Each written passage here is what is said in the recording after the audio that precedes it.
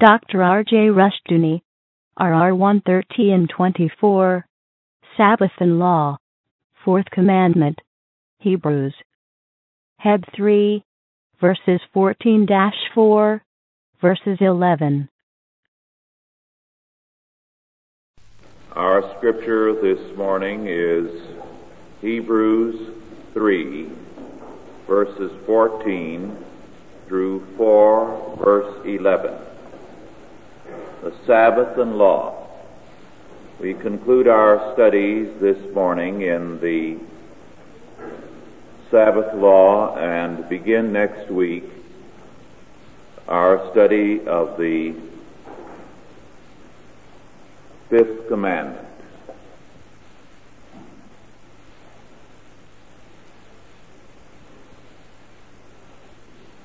Hebrews 3:14 through 4:11.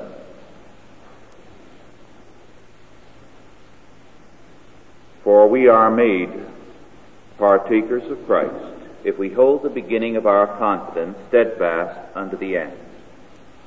While it is said, today, if ye will hear his voice, harden not your hearts, as in the provocation. For some, when they had heard, did provoke, howbeit not all that came out of Egypt by Moses. But with whom was he grieved 40 years? Was it not with them that had sinned, whose carcasses fell in the wilderness? And to whom sware he that they should not enter into his rest, but to them that believed not? So we see that they could not enter in because of unbelief. Let us therefore fear, lest a promise being left us of entering into his rest, any of you should seem to come short of it. For unto us was the gospel preached as well as unto them. But the word preached did not profit them, not being mixed with faith in them that heard it. For we which have believed do enter into rest, as he said, as I have sworn in my wrath, if they shall enter into my rest, although the works were finished from the foundation of the world. For he spake in a certain place of the seventh day on this wise, and God did rest the seventh day from all his works. And in this place again, if they shall enter into my rest. Seeing therefore it remaineth that some must enter therein, and they to whom it was first preached entered not in because of unbelief. Again he limiteth a certain day, saying in David, today after so long a time, as it is said, today if you will hear his voice, harden not your hearts. For if Jesus, or here Joshua, because Jesus and Joshua are the same names, if Joshua had given them rest, then would he not afterward have spoken of another day? There remaineth therefore a rest to the people of God. For he that is entered into his rest also hath ceased from his own works, as God did from his. Let us labor therefore to enter into that rest, lest any man fall after the same example of unbelief. In these words, St. Paul sums up some central aspects of the meaning of the doctrine of the Sabbath. He declares that at the beginning, God, having created heaven and earth, rested on the seventh day. That seventh day had no evening to it. St. Augustine spoke of the Sabbath of God as the goal of history, as the great Sabbath which hath no evening. That Sabbath, God's rest, God's victory, God's triumph, is the goal of history. And God separated from the beginning certain men unto himself to enter into that rest. Man had departed from that rest in the fall. The purpose of history, therefore, was to recall man, to reestablish man in God's rest, in God's victory. A people then were separated unto himself for that purpose. They were called out of Egypt, out of slavery, out of bondage, to be made partakers of that rest. But because they did not believe, many of them died in the wilderness in their unbelief. So we see that they could not enter in because of their unbelief. Moreover, those who did enter in did not enter into the fullness of rest. In other words, the Sabbath was not fulfilled in the promised land, although it was a partial fulfillment. For if Jesus, because Jesus and Joshua are the same names, Jesus is the translation of it through the Greek, Joshua through the Hebrew.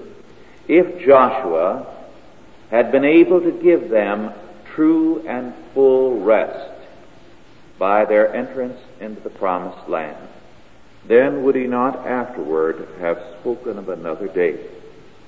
There remaineth therefore a rest to the people of God. The fullness, the fulfillment is yet to come. Now, this interpretation of the Sabbath is not merely that of St. Paul. It is the interpretation of the whole of Scripture. It is the interpretation that also the Old Testament scribes and the rabbis fully knew. They declared that the Sabbath was a type of God's victory in time and of the world to come.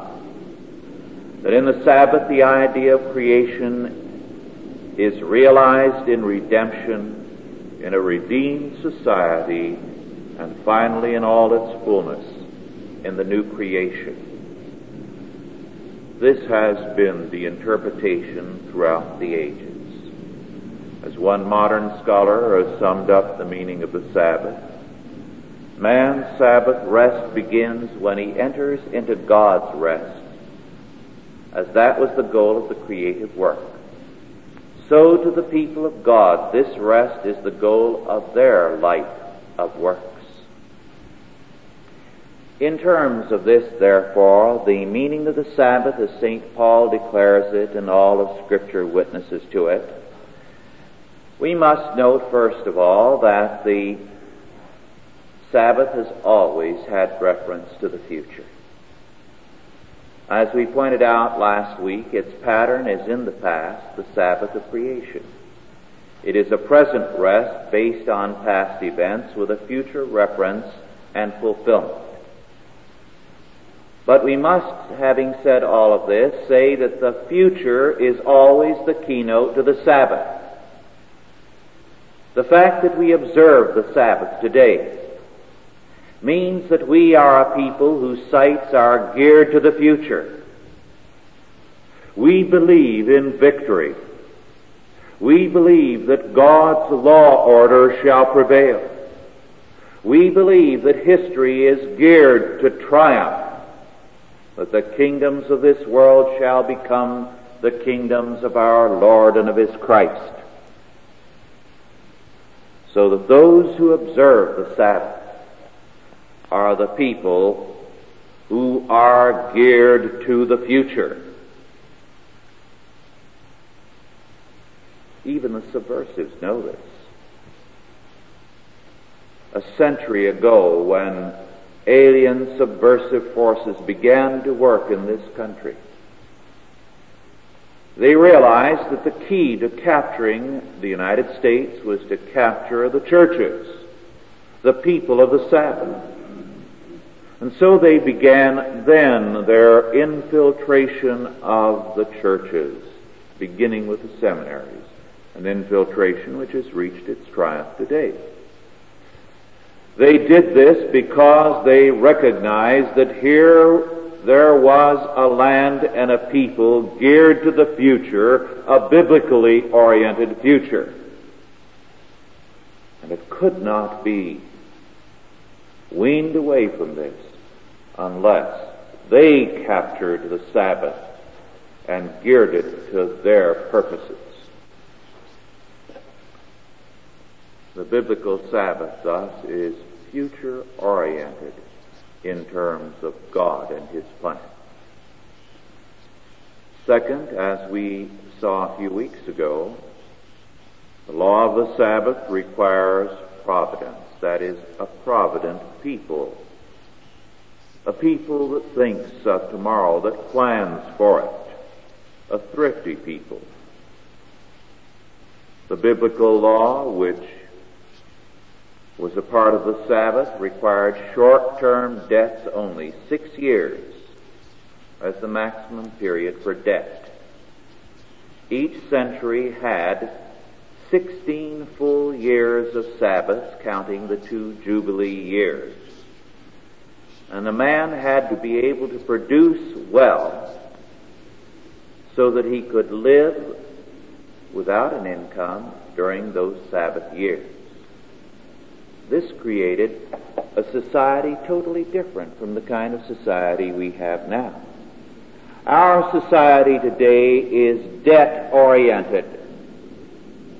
We may talk about large-scale planning, but all of the planning involves debt. And so it is that a very sizable percentage of the national budget is always given not to the future but to the past. We burn up the future and we have to pay those past debts. And any examination of the national budget indicates that in spite of all the large-scale talk about planning the future, the budget is geared to paying past debts. But the law of the Sabbath required providence. Instead of a consumption-oriented society as we have today, that is continually burning up all that people have produced, burning up inherited wealth, burning up resources. Biblical society was production-centered and rest-conscious. Now, these are aspects that make a world of difference. The Sabbath made society geared to the future, geared to production, geared to rest. This makes an enormous difference in any culture.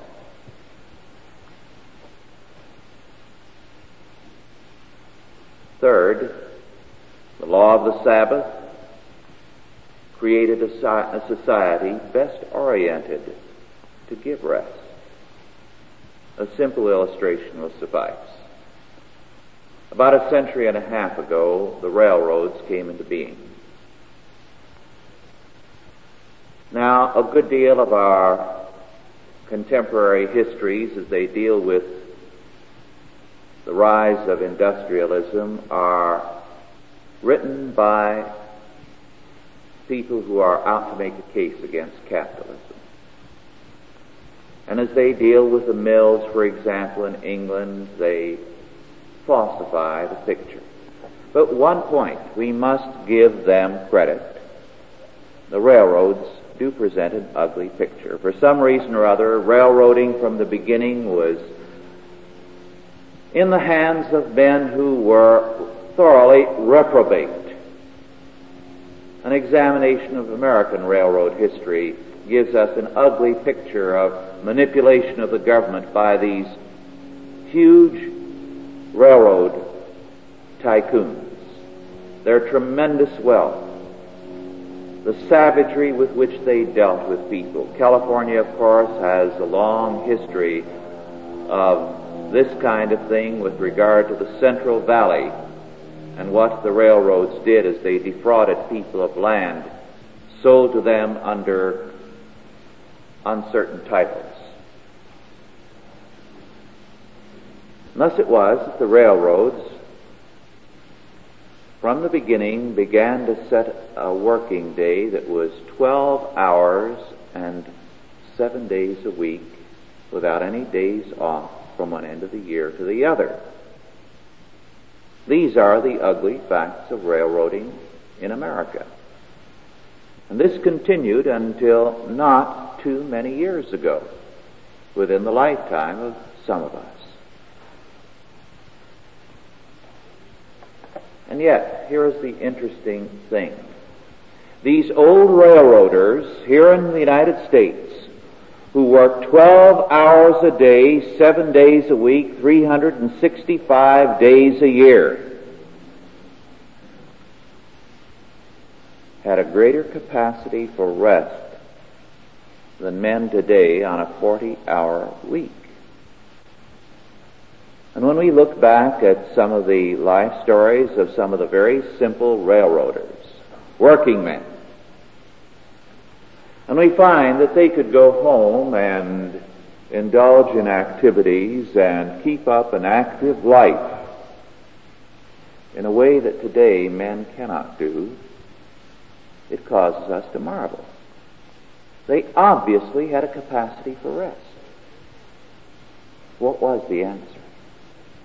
Even though they were working under a reprobate system, they still lived and were surrounded by a society that was Sabbath-oriented. 50 years ago and 100 years ago and 45 years ago, when these conditions were still true of railroaders all around them, the rest of America was still Sabbath-conscious. It was still a society that had a capacity for rest. And so even these men who worked 12 hours a day had the ability to rest that is lacking today, when stress-induced diseases, ulcers, heart conditions, and the like are skyrocketing, and among men who work short hours. In other words, a Sabbath-oriented society was able to convey something even to those who were being oppressed. The older society had enough Christianity to give it order, rest, and law. And when a man lives in an ordered society, in a law-abiding society, he can work long hours and still have rest. A fourth aspect of the Sabbath is this: its relationship to law. All law has reference to the future.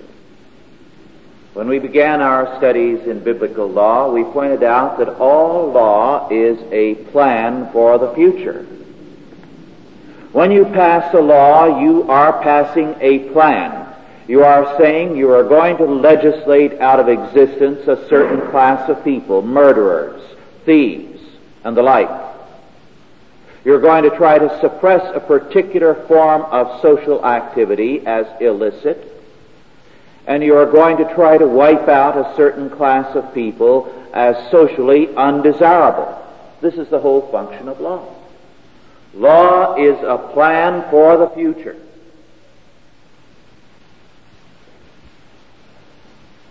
And the Sabbath law is a plan for the world's tomorrow, a capsule plan. What does the Sabbath law tell us? It tells us very plainly, and the law spells it out, that it is to be the abolition of evil or the suppression thereof.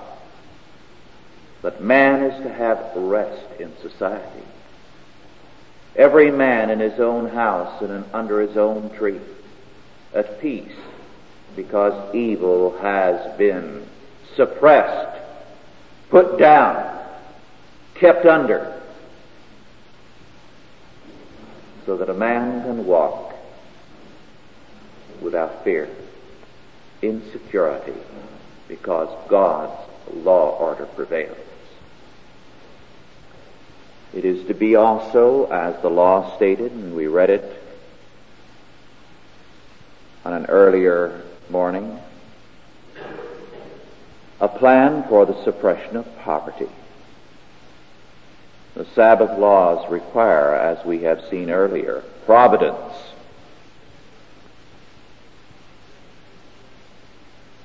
God spells out the fact that if a people walk in terms of my law and keep my Sabbaths, there shall be no poor among you.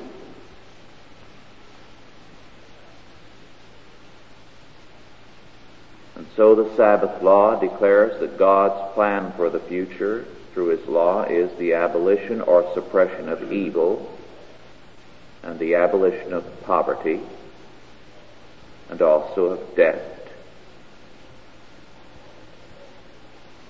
It is, moreover, to provide man, as we have seen, with rest. And finally, with a recreation of the whole creation. The Sabbath law, therefore, in capsule form, is a declaration of the direction of the whole law. It declares what the nature of that future is, towards which biblical faith is working, and for which biblical law has been given.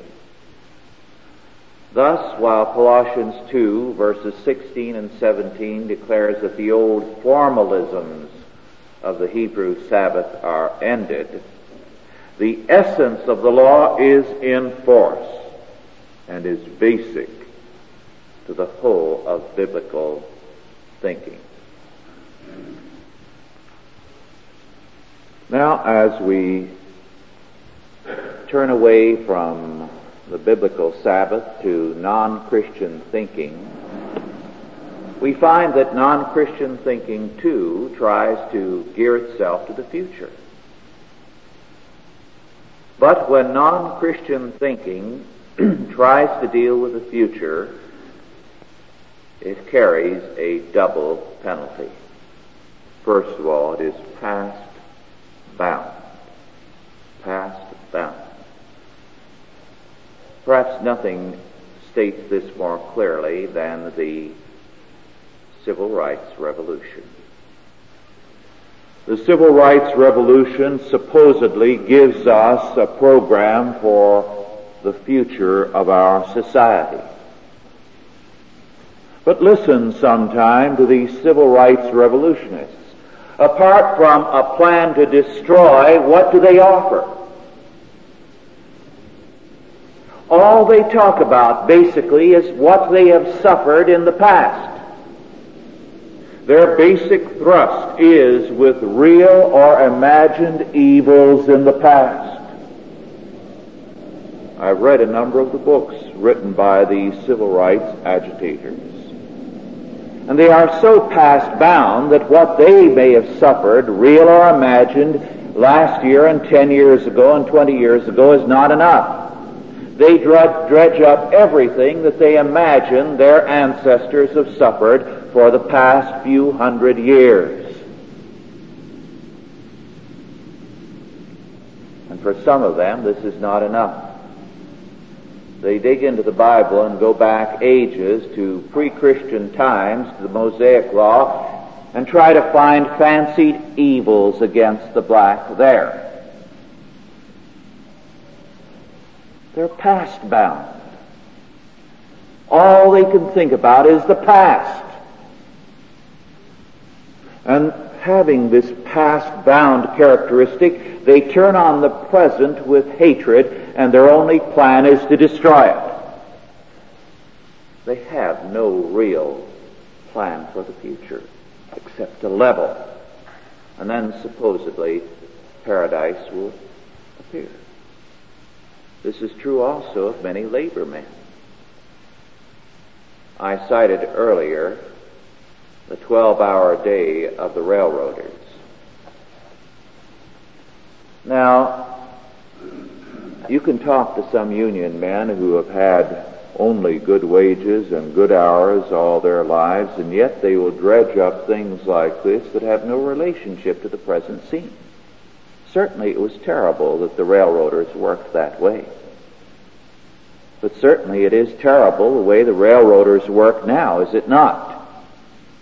The vast amount of feather bedding.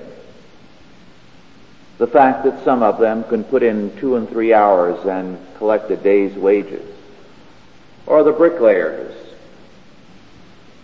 who can, when they work normally, put up a couple of thousand bricks without any trouble in a day, 8-hour day, but in some areas have limited by law the amount of bricks they can lay to 600. So they don't have to carry a lunch with them when they go to work. If they lay more than that, it's overtime. And yet, to talk to any labor organizer, all you get is the story of ancient evils. They are past bound. Therefore, they cannot cope realistically with the present. When I was among the American Indians for 8.5 years, this was the same thing you found among Indian agitators. All they could think about was all the evils they had suffered at the hands of the white man. How once they owned the whole land and now they only had a reservation, and so on and so forth. And I've seen them time and again with their eyes flashing go on by the hour in this vein. I recall once when one of our Christian Indians spoke up and said, "I remember that rich grandfather of yours who owned all of America. He ran around all winter shivering with nothing but a loincloth on, and very glad if he caught a rabbit to feed himself and the whole family. But it didn't make any difference." That Indian who was ranting about the past was standing there in good warm clothing, and he had a car parked at the curb. But he couldn't live in the present because he was past bound.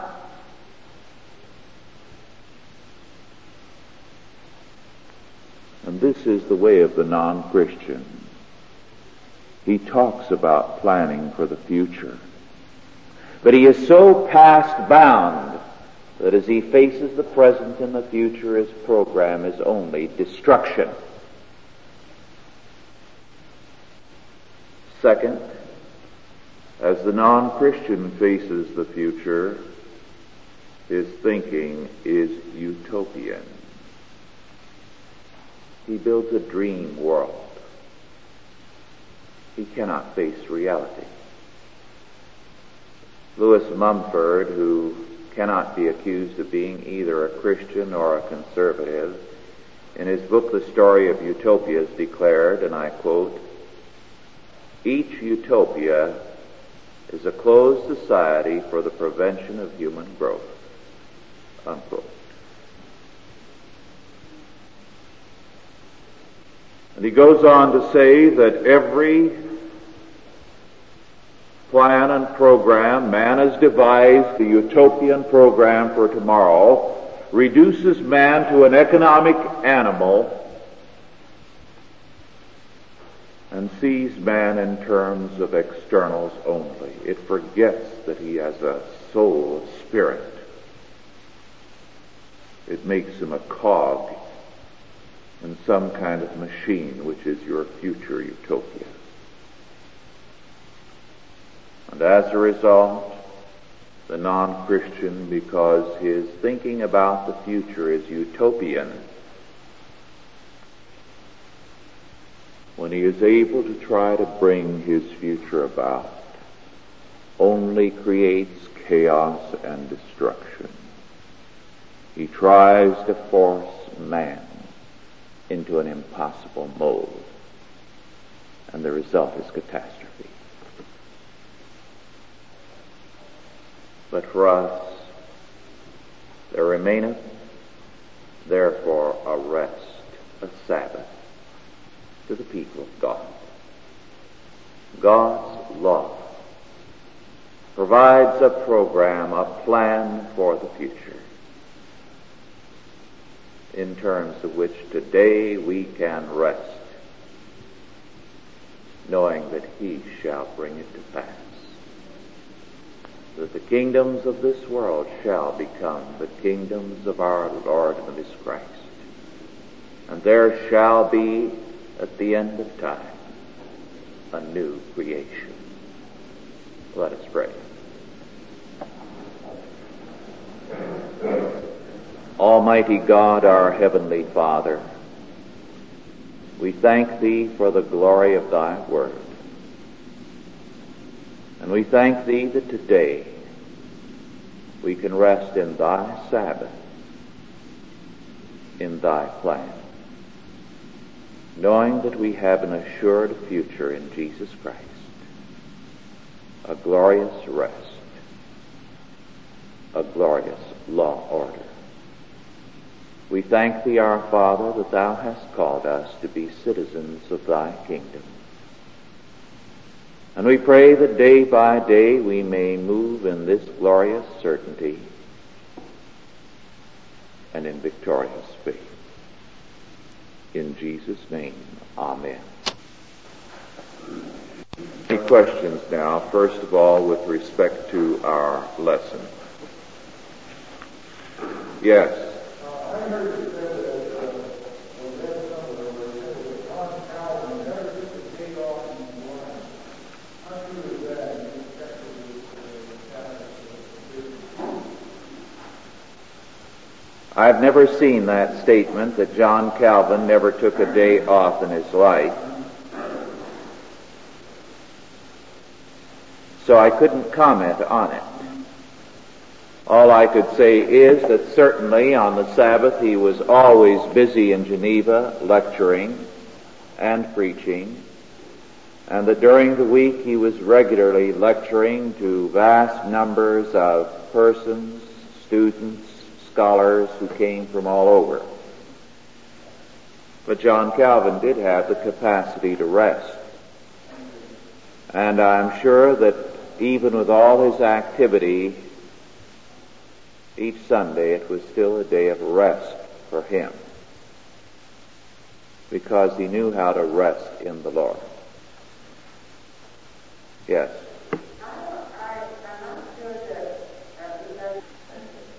Well, the answer is one that you can yourself solve best. Because if you want to prepare the food the day before and rest, very well. Well, in the Old Testament, the food was prepared the day before, and it was made completely a day of rest. That strict formalism did go out in the New Testament, but it was not ruled out of court. That is, it is still certainly a valid thing to do.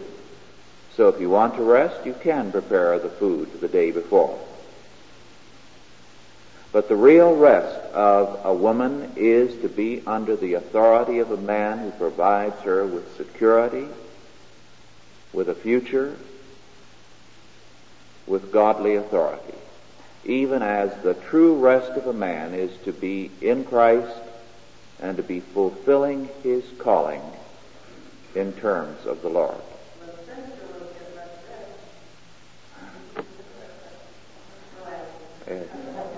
Yes. Obviously, 7 years Sabbath related to the completion of most things today. If we were to have a 7 years Sabbath, we would have to run a stable to this country. If we have a 7 years Sabbath on the same year, we'll follow. Yes. We are no longer geared to having a Sabbath year regularly every 7th year, but the principle still remains valid. The land needs a rest. We are mining the soil without replenishing it. And therefore, a Sabbath to the land, a rest to the land, is necessary. Now, in some parts of our country, they have learned the principle of fallowing the land. Sometimes it's just for a season or 2 seasons of the year.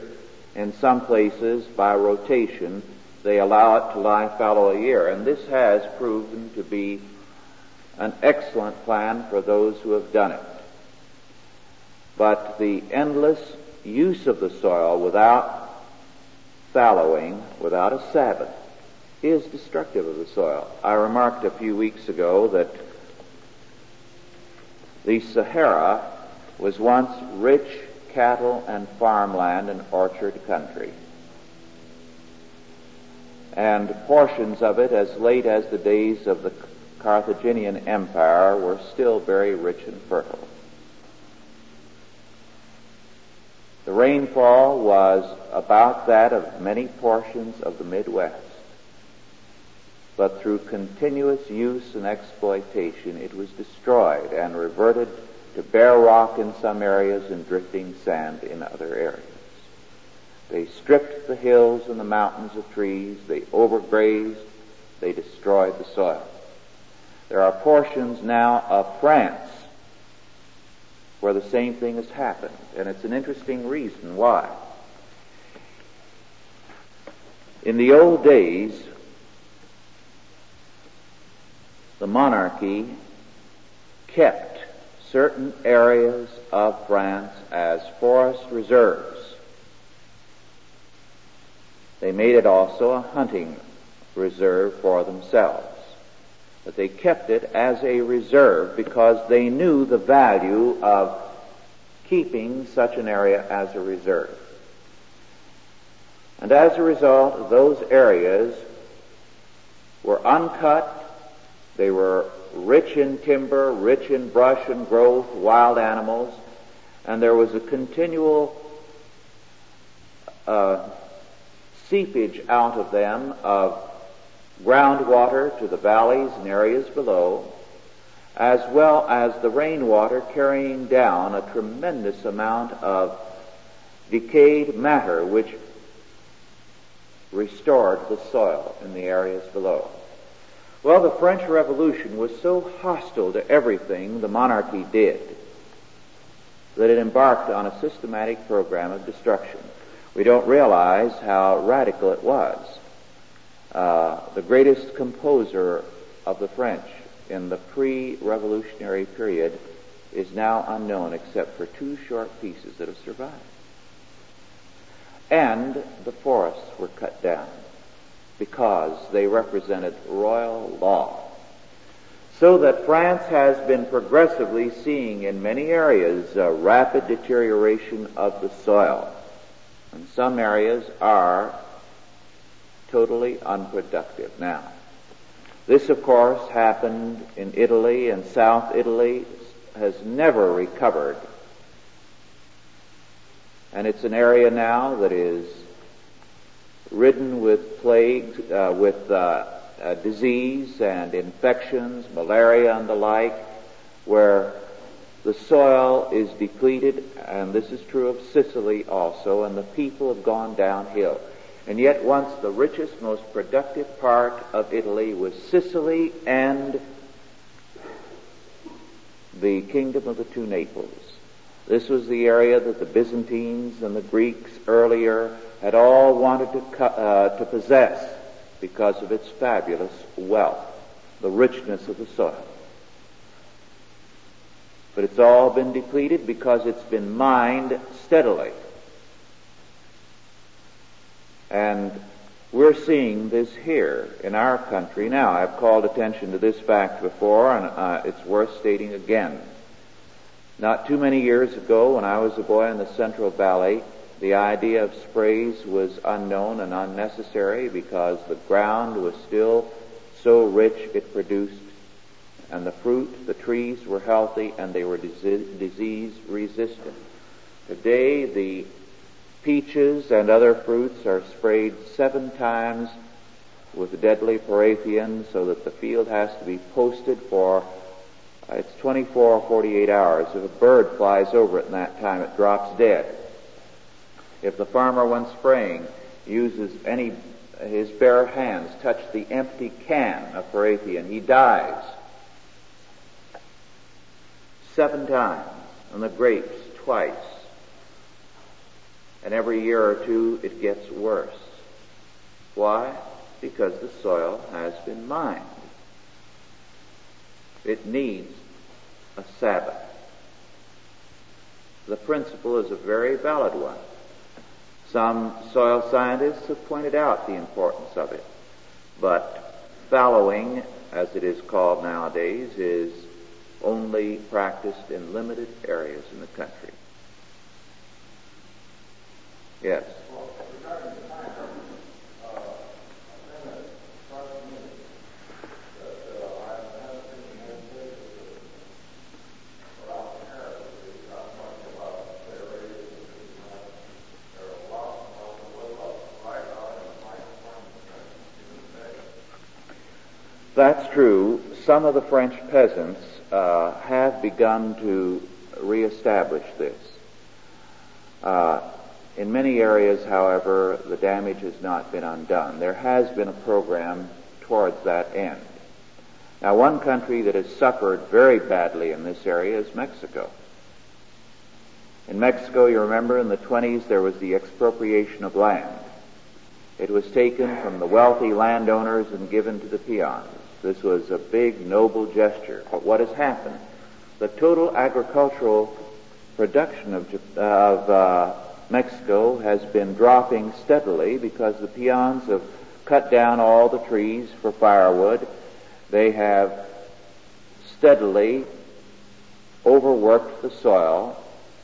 So Mexico is facing an increasing population and a decreasing productive ability and a decreasing water supply. And of course, Mexico City is an excellent example of what's happening when the water table drops, because the very ground is beginning to sink there. Well, just yesterday I read in the paper about China. I was thinking the person that happened in China, and the only place where half the woman wanted to make Delta is a big river. Yes. And the main mostly inland part of China is Right. they say at one time it was covered for. That's very true. China is an example of this kind of massive destruction. And China's population in the 20th century has increased, and its productive ability has suffered because of its abuse of the soil.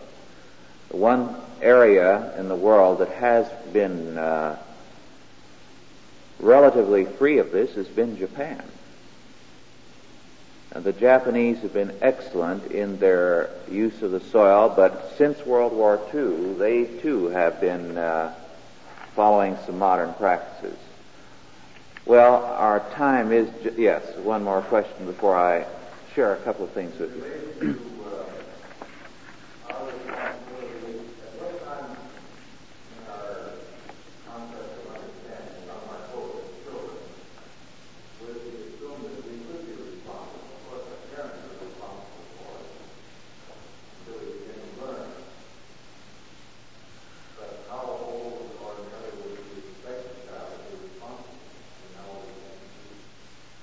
Well, the child is always responsible.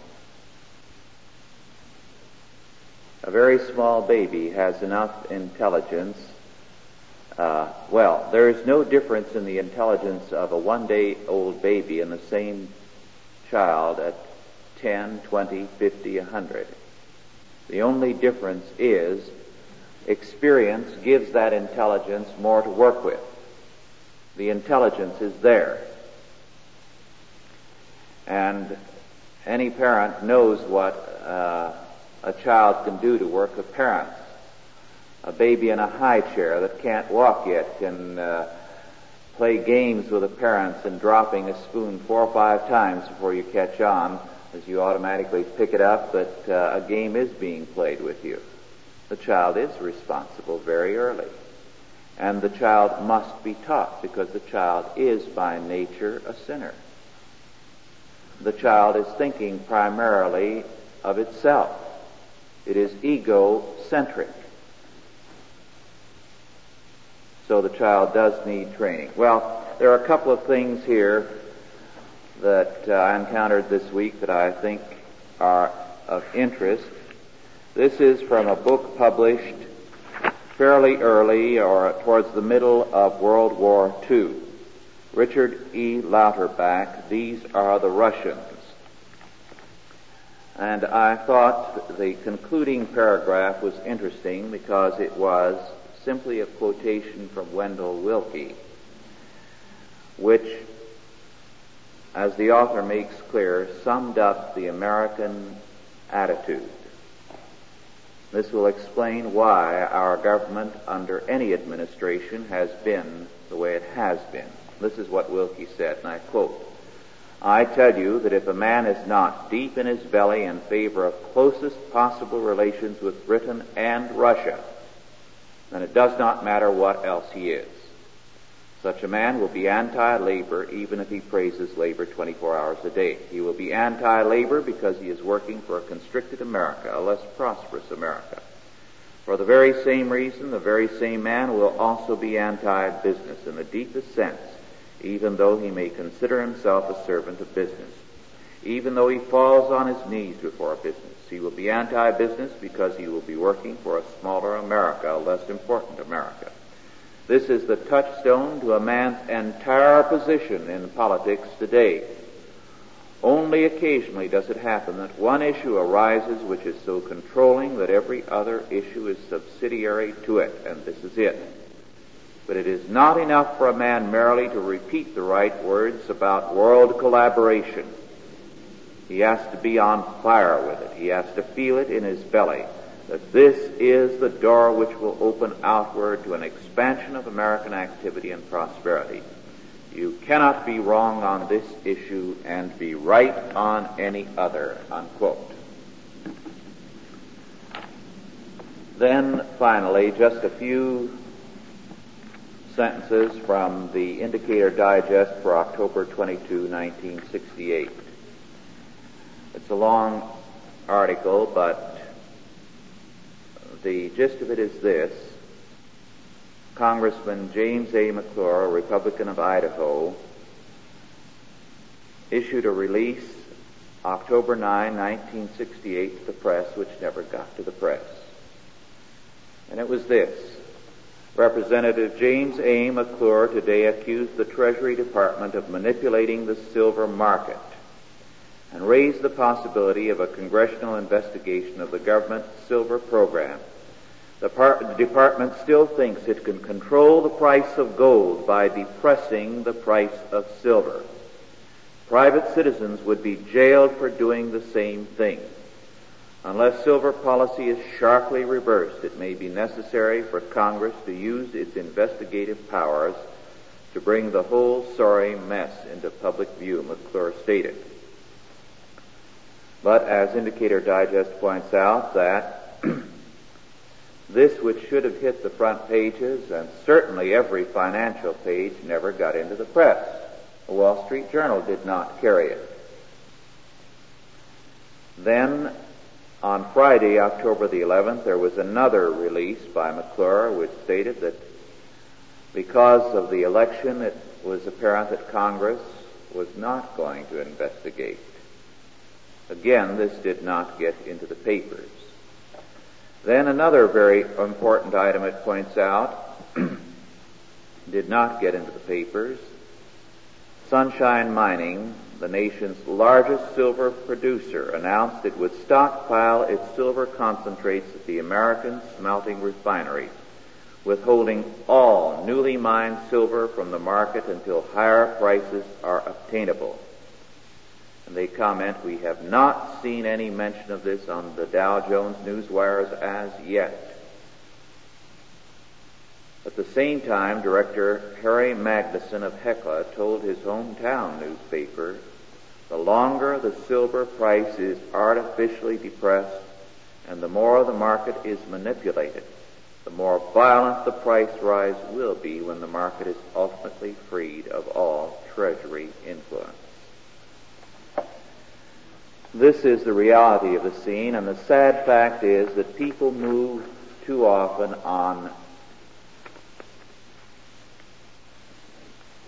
in terms of news rather than on principle. And Franz Pick, the world's greatest financial expert, said a while back during another crisis when people were concerned as to what was going to happen, he said, "Pay no attention to the orchestrated press. Act on your principles and stand on your principles." And that certainly is true. But in the last week, the sacks of silver coins have fluctuated widely. They dropped and rose and dropped. day after day, sometimes $20, $30 variation from day to day, because so many little people, in terms of the news, were selling. But the interesting part is, every time it dropped because these little people were selling, very large-scale buyers were moving in to pick them up, which is tragic. It should have been the other way around. Well, with that, we are adjourned. Authorized by the Chalcedon Foundation. Archived by the Mount Olive Tape Library. Digitized by ChristRules.com.